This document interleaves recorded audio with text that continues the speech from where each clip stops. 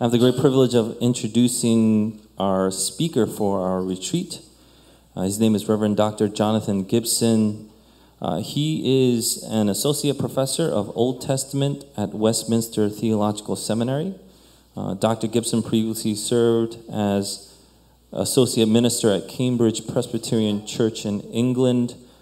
He has written many books, but many of you are probably most familiar with the book, The Moon is Always Round. So I think all of our families with children have read that book, and we've been so blessed by it. If you've been with me for, I don't know, I think a lot of you have known for over 10 years. So over the 10 years, and then when we planted this church, it's 4.5 years ago, our services have started to change.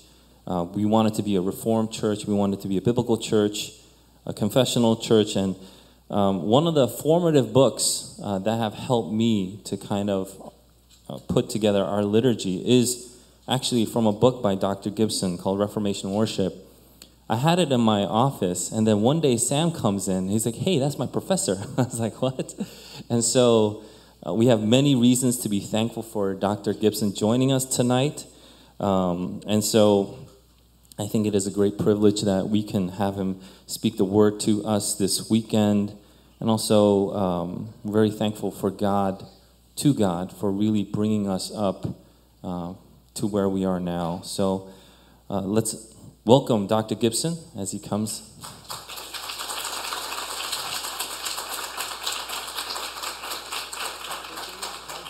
Let's pray. God, we just want to thank you so much for your servant.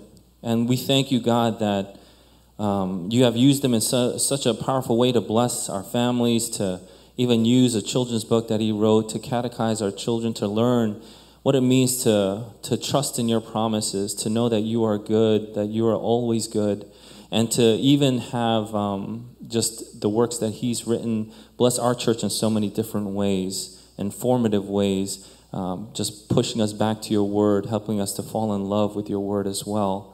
And Lord, tonight as he speaks, we pray that your Holy Spirit would empower him, give him boldness, and may he speak with clarity, may he speak in truth and in love, O God. And we as listeners of your word, help us to be like the Bereans, just eagerly expectant and just waiting to just read the scriptures even more as the word is proclaimed, preached, expounded.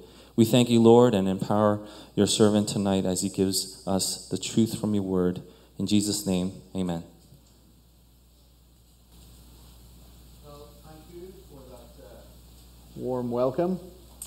It's good to be with you this weekend. Thank you to Eugene and Sam for the warm invitation. As you can hear from my accent, I'm not from New Jersey. I'm from Texas. That was a joke. I'm from Northern Ireland, on the other side of the Atlantic.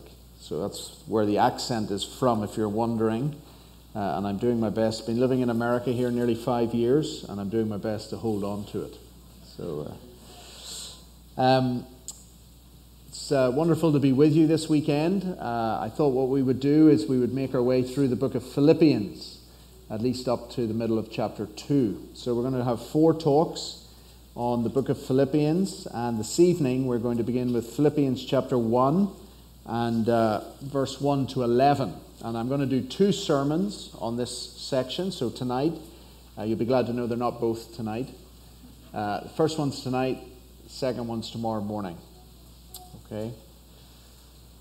So, as we come to God's word, let us hear the word of the Lord, beginning with Philippians chapter 1, verse 1. Paul and Timothy, servants of Christ Jesus, to all the saints in Christ Jesus who are at Philippi with the overseers and deacons.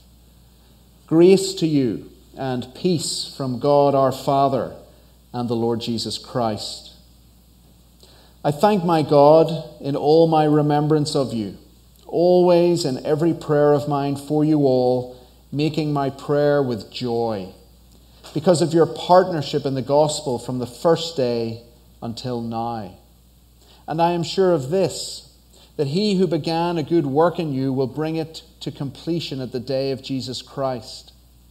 It is right for me to feel this way about you all, because I hold you in my heart. For you are all partakers with me of grace, both in my imprisonment and in the defense and confirmation of the gospel.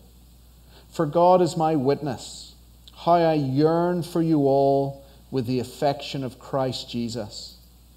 And it is my prayer that your love may abound more and more with knowledge and all discernment, so that you may approve what is excellent, and so be pure and blameless for the day of Christ, filled with the fruit of righteousness that comes through Jesus Christ to the glory and praise of God. Will you pray with me? Father, in your light we see light, and so I pray that you would come now and by your Holy Spirit illuminate the reading and the preaching of your word, so that we might see Jesus, and having seen him, we might love him more dearly, follow him more nearly, and see him more clearly. And we ask all of this in his name, who lives and reigns with you and the Holy Spirit, one God, forever praised. Amen. A call to spiritual reformation. A call to spiritual reformation. This is the title of one of the best modern day treatments on prayer. It's written by Don Carson. It was published in the 1990s, and still to this day, Carson says that it is one of the most important books he's ever written. The fact that he's written over 50 books puts that statement in its context. Carson opens the book by asking this question: what is the urgent need in the church of the West today? What is the urgent need in the church of the West today? He lists a number of pressing issues and concerns, such as sexual purity, abortion, financial integrity, evangelism, discipleship, theological training. But none of them qualify as the urgent need in the church today in his view. Rather, he concludes that the urgent need of the church today is a knowledge of God that comes through prayer. Knowing God through prayer. He writes, "We have learned to organize, build institutions, publish books, insert ourselves into the media, develop strategic evangelistic strategies, and administer discipleship programs, but we have forgotten how to pray." We have forgotten how to pray. Let me ask you a rather intrusive question. How is your prayer life going? Whatever age or stage you're at, whether you're at school or college, whether you're middle-aged or retired, how's your prayer life going? Personally, I find prayer one of the hardest things to do in my Christian life, and I say that as a Christian minister. Besides cultivating the discipline to pray, one of the paralyzing things about prayer so often that I find is that I don't know how to pray or what to pray. Perhaps like me, you can identify with the writer of the anonymous poem. They tell me, Lord, that when I seem to be in speech with you, since but one voice is heard, it's all a dream, one talker aping two. Sometimes it is, yet not as they conceive. Rather I seek in myself the things I'd hoped to say, but lo, my wells are dry. But lo, my wells are dry. Is that you? Are the wells of your prayer life dry? Is that true of your church? Are the wells of your church prayer meeting dry? Well, this sermon this evening isn't supposed to be something that is given to depress you further in your prayer life, because we all struggle with prayer. I haven't come this weekend to make you feel more guilty about your prayer life. Rather, what I hope and pray is that this sermon may help our prayer lives rather than hinder or paralyze our prayer lives. And I say that because if we are Christians, then prayer is not an optional extra in the Christian life. It's an essential in our Christian lives. And that's why we have to address our prayer lives and be honest with them. Be honest with ourselves what our prayer lives are really like. We cannot survive or function or flourish as Christians unless we pray. J.I. Packer once said, "I believe that prayer is the measure of a person spiritually in a way that nothing else is, so that how we pray is as important a question as we can ever face." Well, in these opening words of Philippians, Paul gives us a number of insights into prayer and how we might pray. He gives us 4 aspects of prayer that hopefully can help us in our prayer lives. Number 1, the context of prayer, Christian community. The context of prayer, Christian community. Look at verses 1 and 2. Paul and Timothy, servants of Christ Jesus, to all the saints in Christ Jesus who are at Philippi with the overseers and deacons, grace to you and peace from God our Father and the Lord Jesus Christ. These opening words are common to all of Paul's letters, and so often we just skip over them because they're so common. But there is a profound insight here for understanding prayer. Because in verses 3 to 11, Paul will speak about prayer and say how he prays for the Philippians, but he sets it in the context of Christian community. Christian prayer arises out of the context of Christian community. The community is established by visible and invisible relations. The visible relations are obvious. There's Paul and Timothy, and they're writing to the church in Philippi. Philippi was a Roman colony in the northeast of Greece, which Paul visited on his second missionary journey. It was a bustling city with a wide variety of gods and cults. It was multicultural, multi-religious, not unlike a metropolitan city like New York or Jersey City or Trenton. There were altars and temples to Greek gods. There were sanctuaries to gods from Egypt. And there was a small Jewish community, though there was no synagogue.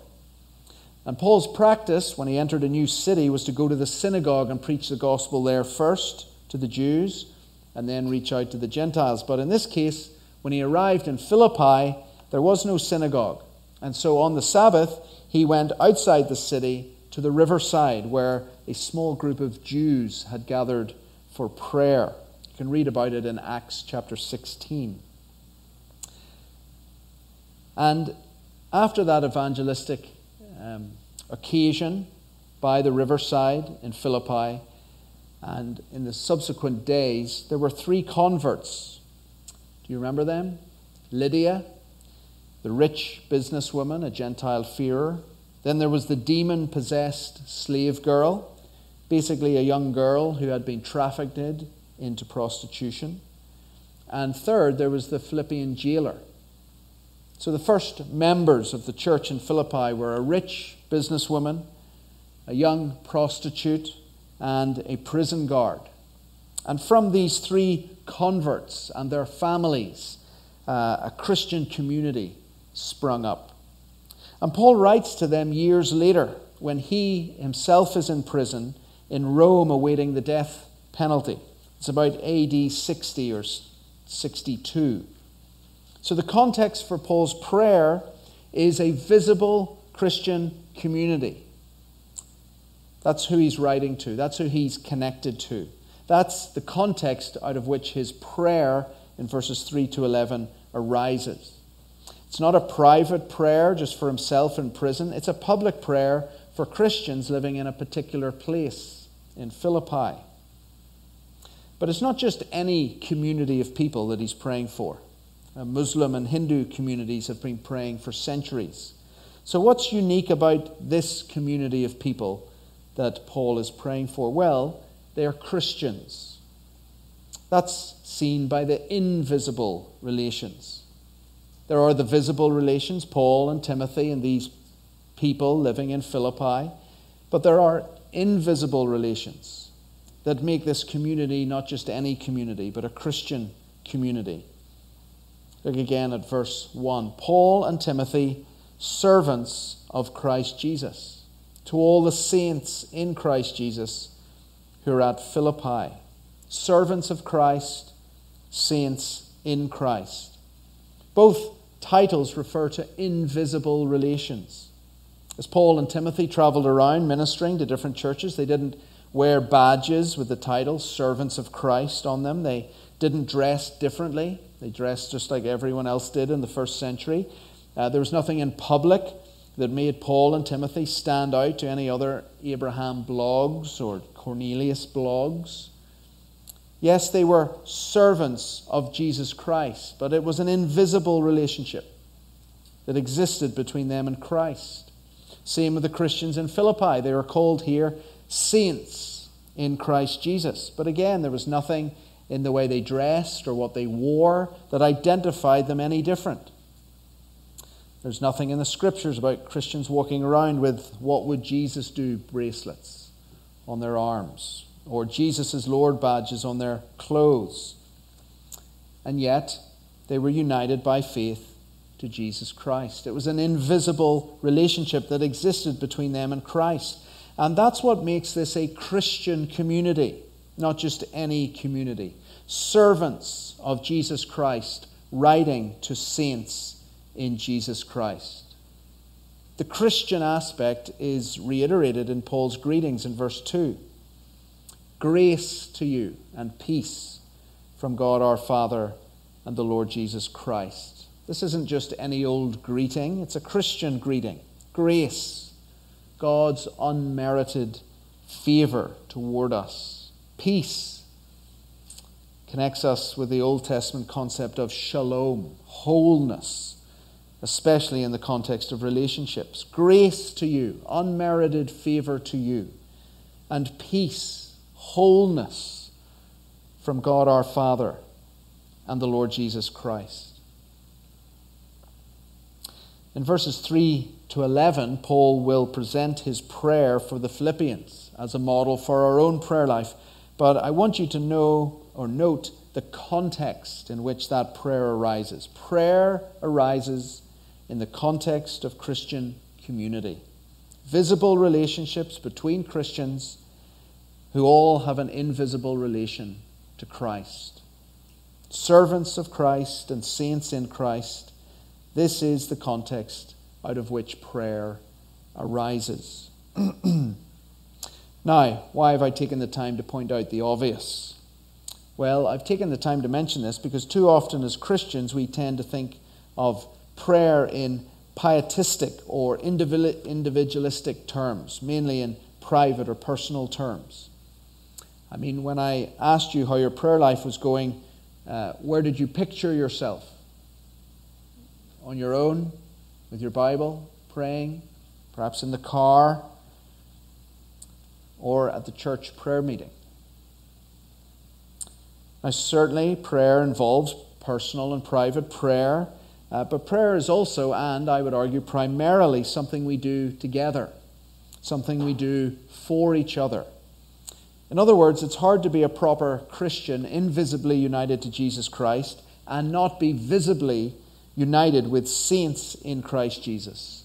That is, not be visibly united to a church that prays together. A number of years ago, I had a friend who told me that he and his wife had decided to stop going to church and to just stay at home on Sundays and read their Bible and pray together. So I thought I'd send him a quote by an early church father called Cyprian. And it went like this: "We cannot have God as our Father if we do not have the church as our mother." We cannot have God as our Father if we do not have the church as our mother. Why? Because it is in the context of Christian community that we are fed and nourished by our mother, the church. A lonesome Christian or a lonesome Christian couple doing their own thing is an oxymoron. It's a bit like two thumbs bouncing down the street together on their own, detached from the body. How weird would that be? And yet that's what some people think they can do. Stay away from church to just read their Bibles and pray on their own at home. If we are united to Jesus Christ, then we are united to other Christians. Union with Christ is an invisible thing, but it manifests itself in visible relationships with other Christians. Invisible union with Christ, visible union with Christians. And that is the context out of which prayer arises. So it's a simple point, but it's a profound and important point. Christian prayer cannot be cultivated outside the context of Christian community. So let me just encourage you as you're coming out of COVID and all the restrictions to get back to church, and to get back to church as often as you can, so that you can meet together and pray together and be prayed for by your pastor and by fellow brothers and sisters in Christ. This is the context which will start to put more water in the dry wells of our prayer lives. Get to church. Okay, number 2, the mood of prayer. The mood of prayer. Thankfulness and joy. Thankfulness and joy. Verses 3 to 4. I thank my God in all my remembrance of you, always in every prayer of mine for you all, making my prayer with joy. Notice what Paul starts with when he comes to talk about prayer and how he prays for these Christians in Philippi. He doesn't start with the request and then end with some thanks. Rather, he starts with thanks, verses 3 to 4, and he ends with request in verses 9 to 11. And that's the challenge for us, isn't it? When we pray, what do we pray first? We tend to pray, Lord, please help me with this. Lord, please bless that person. Please bless this endeavor. It's quite hard at times to begin with, Lord, thank you. Lord, I bless you. Lord, I praise you. Well, Paul doesn't approach God like we approach the Target delivery man on the other end of the phone, where we just read out the list of things we want delivered to our house, and then we say, oh, and thank you very much at the end. First, we make our request to the delivery man, and then we thank him when he delivers it. But Christian prayer is the reverse. First, we begin with thanks, then we begin with requests. And that order of prayer reveals the mood of prayer. It reveals the manner of our prayers. Paul begins his prayers with joy and thankfulness. Now, why is that surprising? Well, just remember where Paul is sitting. He's not sitting on a balcony, sipping a Coke, overlooking the Mediterranean. He's in a prison cell, in a dungeon, suffering for the gospel with a possible death sentence ahead of him. Yet his mood is one of thanksgiving and joy. If anyone has a right to be sad and somber as he prays, it's Paul. Yet he doesn't. He prays with joy. Later, he exhorts the Philippian church to rejoice always. Chapter 4, verse 4. Rejoice in the Lord always. Again, I will say, rejoice. Joy is one of the characteristics of the Christian life. It's one of the fruit of the Spirit. Joy, joy, and more joy. That's the mood of Christianity. I've got that joy, joy, joy down deep in my heart. That's the vibe of the Christian life. Monday morning, wherever you are, whether you're at home or work, whether you're in a lecture, whether you're at school or on a train, wherever you go, there will be a vibe, a mood in the place. People and places give off moods and vibes. I remember when I used to be a physical therapist in a hospital in Northern Ireland, remember the vibe on Monday mornings was very different to the vibe on Friday afternoons. Do you know that feeling at work? Monday mornings, the faces are all a bit glum, the chat is a bit mellow, the smiles are a bit less, but Friday afternoons, smiles are on the faces, the banter's flowing, the jokes are coming, everyone's smiling. Why? Because it's Friday. We've got that Friday feeling. Two different vibes, whether it's Monday morning or Friday afternoon, there is a vibe. And it's the same with our prayers. Whether we like it or not, our prayers give off a vibe. They reflect a mood. Prayer is a moody activity. It either gives off a good mood or a bad mood. It either gives off a joyful mood or a glum mood. Here's a good litmus test. If someone overheard you praying, how would they describe the mood of your prayers? If someone walked into your church prayer meeting and listened for 5 minutes, how would they describe the vibe of the prayer meeting? Our private prayers, our church prayers, they give off a vibe. And that's the challenge of Paul's prayer here. The vibe and the mood of his prayers is one of thankfulness and joy.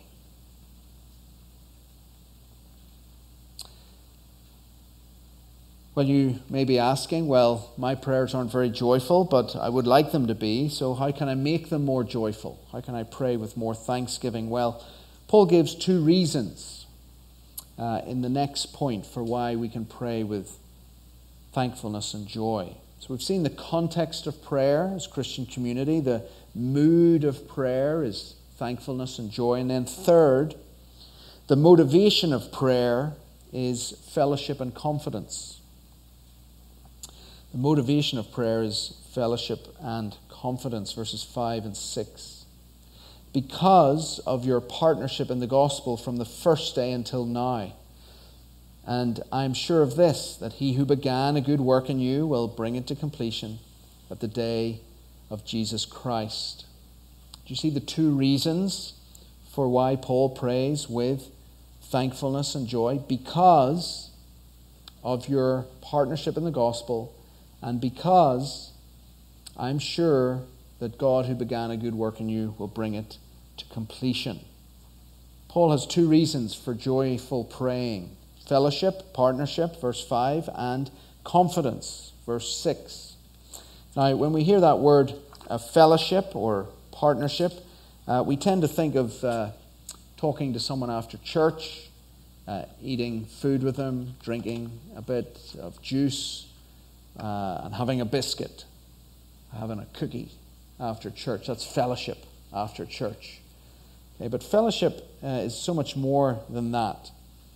The word was used in the first century of business partnerships. And partnership is the best way of describing what Paul is thankful for here. The Philippians have been partners with him. They didn't just enjoy a wee chat with him after church whenever he was in town. No, they were partners with him. I don't know if you've heard the saying that sometimes churches can be like buses. One person doing all the driving and everyone else just sitting there with another person collecting the money. Well, the churches that Paul planted were full of partners, not passengers. Note what it is that formed this partnership. It wasn't a shared interest. You know, as you start university or a new job, you're talking to someone and you have that moment where you say, what, you too? You also like that music? Or you also support that sports team? So do I. And from there, you strike up a friendship or a partnership in your supporting of the team. But that's not what's going on here. It's not a shared interest that they have. Neither is it a shared experience, so that will certainly be true in verse 7, partakers with me of grace.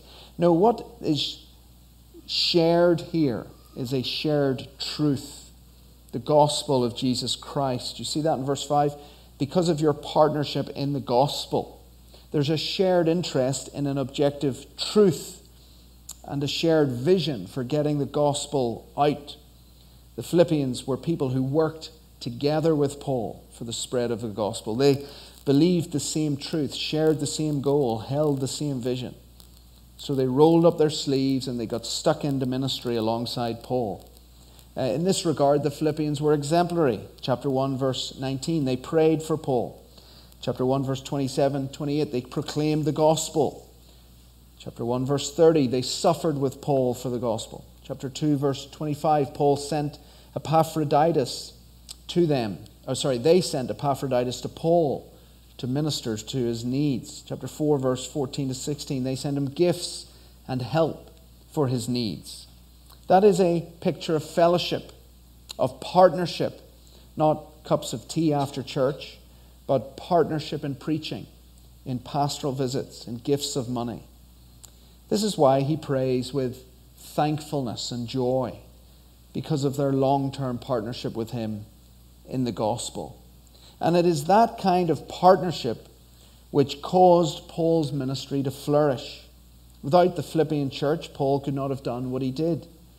If you study church history, behind some of the great movements in church history, there were gospel partners, sometimes called patrons, often unseen and unknown. If I was to mention the name, Humphrey Monmouth. Does he mean anything to you? Humphrey Monmouth. Hands up if you've heard of Humphrey Monmouth. Maybe just one hand I saw. Well, if it were not for Humphrey Monmouth, we would not have an accurate translation of the New Testament in English today. John Wycliffe translated the Bible from Latin to English, but the first person to give us a translation from the New Testament Greek text, and therefore an accurate translation, was William Tyndale. But who was Humphrey Monmouth then? Well, Humphrey Monmouth was William Tyndale's partner in the gospel. Monmouth was a rich cloth merchant who heard William Tyndale preach one time and said to him, "Come and have dinner with me." And he, over dinner, said to Tyndale, "Well, what do you want to do with your life?" And Tyndale said, "Well, I'd like to translate the Bible, the New Testament, into English and set England alight with the gospel, because people can have the Bible, the New Testament, in their own language instead of Latin. They can have it in English." And Humphrey Monmouth said, "Well, stay with me. I'll pay you a salary. You're going to free board and translate the Bible into English." And so he started doing that, and then eventually had to flee from England to Germany and live with Martin Luther in Wittenberg. And he completed the English translation of the Bible in Wittenberg. But the problem was he needed to get the Bible back to England and back out into the English-speaking world. Well, Henry Monmouth was a rich cloth merchant who owned a merchant army of ships. And so he smuggled the English Bible back into England on his cloth ships, and he smuggled it into the English-speaking world through his ships. We've all heard of William Tyndale, translated the Bible, but have you ever heard of Humphrey Monmouth? But if it wasn't for Humphrey Monmouth, we wouldn't have our English New Testaments. There's a lovely example of partnership in the gospel. Humphrey Monmouth was like an Epaphroditus to Paul or to William Tyndale. How do you think William Tyndale would have prayed upon every remembrance of Humphrey Monmouth? He would have prayed with thankfulness and joy. Why? Because Monmouth was his partner in the gospel, in advancing the gospel. So partners in the gospel pray with thankfulness and joy for each other. This should be the mood of our prayers for fellow Christians, for partners in ministry, for missionaries on the field that we partner. We should be giving thanks for them and they for us. The vibe and mood of our prayers should be one of overflowing joy as we partner with them. Why? Because the basis of thankful and joyful prayer is gospel partnership. But there's a second reason that Paul gives us. It's there in verse 6. There's gospel partnership in verse 5, and then verse 6, there's God's saving work, or confidence in God's saving work. Verse 6, and I am sure of this, that he who began a good work in you will bring it to completion at the day of Jesus Christ. The good work here refers to the work of grace in the lives of the Philippians, in people like Lydia, in the slave girl, prostitute, in the Philippian jailer, and many others. What God starts, he finishes. And this is a cause for much joy and thanks in Paul's prayer for them. It's what motivates him for prayer. God doesn't do half jobs. God's not like us. He doesn't start a job and then forget to finish it. God's saving work in our lives will be completed, as Paul says in verse 6, at the day of Jesus Christ. And this is the reason why Paul prays with thanksgiving and joy, because of their partnership in the gospel, verse 5, and secondly, because he is confident that God's going to finish the work of grace in their lives. God's ability to finish his work that he begins propels Paul to pray for them with joy and thankfulness. Well, we've seen three things so far: the context of prayer, Christian community; the mood of prayer, thankfulness and joy; the motivation of prayer, fellowship or partnership and confidence. And then fourth and finally, the passion of prayer. The passion of prayer, Christ's affection. Christ's affection, verses 7 to 8. It is right for me to feel this way about you all, because I hold you in my heart, for you are all partakers with me of grace, both in my imprisonment and in the defense and confirmation of the gospel. For God is my witness, how I yearn for you all with the affection of Christ Jesus. Remember earlier, the partnership between Paul and the Philippians was the objective truth of the gospel and the shared vision to see the gospel proclaimed. But here, it's a shared experience of grace and suffering together for the gospel. Now, this is a good lesson in the theology of what Christian fellowship or partnership looks like. It's unity around the objective truth of the gospel, and it's unity around a subjective experience of God's grace in our lives as we suffer for that gospel. Now, in modern day Christianity, there can be a pull towards a false dichotomy. Either Christians unite around the truth and they start to forget about the experience of God's grace in their lives, or they unite around experience and they're not so much interested in the truth. Well, Paul presents us with a wonderful example of both and fellowship. It is both objective truth and subjective experience that unites Christians together. And it is the latter that causes Paul to speak in rather astonishing terms in verse 8. For God is my witness, how I yearn for you all with the affection of Christ Jesus. Do you notice how astonishing Paul's words are? The word affection is a deep feeling word. It's connected to a person's bowels. Someone wrote to me, if someone wrote that to me, I think they'd have a problem with exaggeration. I yearn for you with the affection of Christ Jesus. My bowels, my kidneys are groaning for you.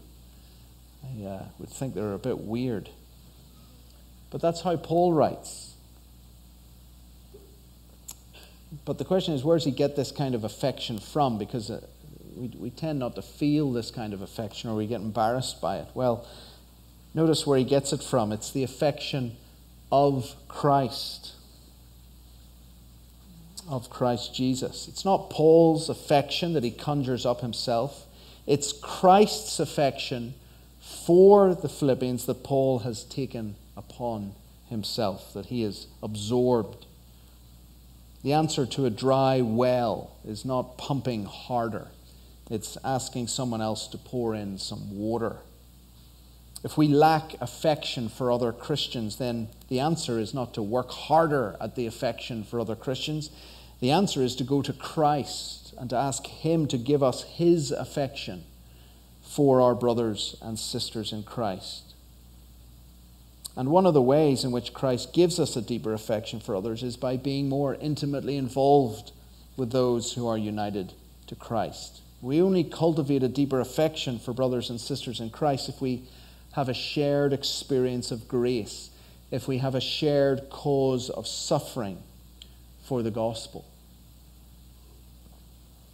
Many years ago, when I was studying for my PhD in Cambridge, a fellow PhD student and I were both under a lot of stress as we came to the final 2-3 months of having to write our 100,000-word thesis. We were both well behind our deadlines. And so he and I would work in the library from morning till midnight and pass each other in the corridors of the library, have a short conversation, encourage each other, and then get back to our desks. It was 2 or 3 months of Colin and I having this very intense suffering experience. We suffered together during those months. Some time later, after we'd both submitted our theses, it was a year later, I came to America for a conference, and we met each other, and we just saw each other, looked at each other, smiled, laughed, and walked towards each other and gave each other the biggest hug. And we both just laughed about this experience. Do you remember those days in the library for 3 months when we didn't know what we were writing? That was the experience. And to this day, if I see Colin, I would go over and give him a big hug, because we had this shared experience of suffering together. That's what helps you create this affection for one another, when you suffer together for the sake of the gospel. So those are some ways to draw out that affection for each other. Go to Christ and ask Him to give you the same affection that He has for your brothers and sisters in Christ, and then also be connected to brothers and sisters in Christ, so that when you suffer with them, you will start to develop a very natural, organic affection for them. We're never going to pray with such affection for each other unless we actually enter into more fellowship with each other. Well, I started this sermon by asking you the awkward personal question, how is your prayer life going? Well, Paul gives us 4 aspects of prayer that can help us. The context of prayer. Christian community, we need to be intimately involved in our local church. The mood of prayer, thankfulness and joy. The motivation of prayer, fellowship and confidence. And now, 4th, the passion of prayer, Christ's affection. And my prayer is that these points might help us with the dry wells of our prayer lives that we experience from time to time. May these points, by God's grace, pour water back into our wells as we seek to pray to God our Father through the Lord Jesus Christ for our brothers and sisters who are partners with us and with whom we share that wonderful experience of God's grace, and with whom we suffer together for that same gospel and that same Christ. Let me pray for us as we close. Father, your word is a light to our path and a lamp to our feet. It is also a mirror to our souls. And as we've reflected on the prayer of Paul to the Philippians and for the Philippians, we are convicted of our own prayer lives. We are challenged as to how we should pray, but we're also encouraged by your Spirit to improve our prayers. So we ask, Father, that by your grace you would forgive us for our prayerlessness, and that by your Holy Spirit you would sanctify us and motivate us to pray more frequently, to pray better prayers, and to pray with thankfulness and joy for the partnership we have with one another as we share that experience of your grace. Give to us, we ask, Father, that affection of Christ for one another. May it be genuine, not superficial, not a facade. May it be real and organic and natural as we suffer together for the gospel and for our Lord Jesus Christ. And it's in his name we pray. Amen.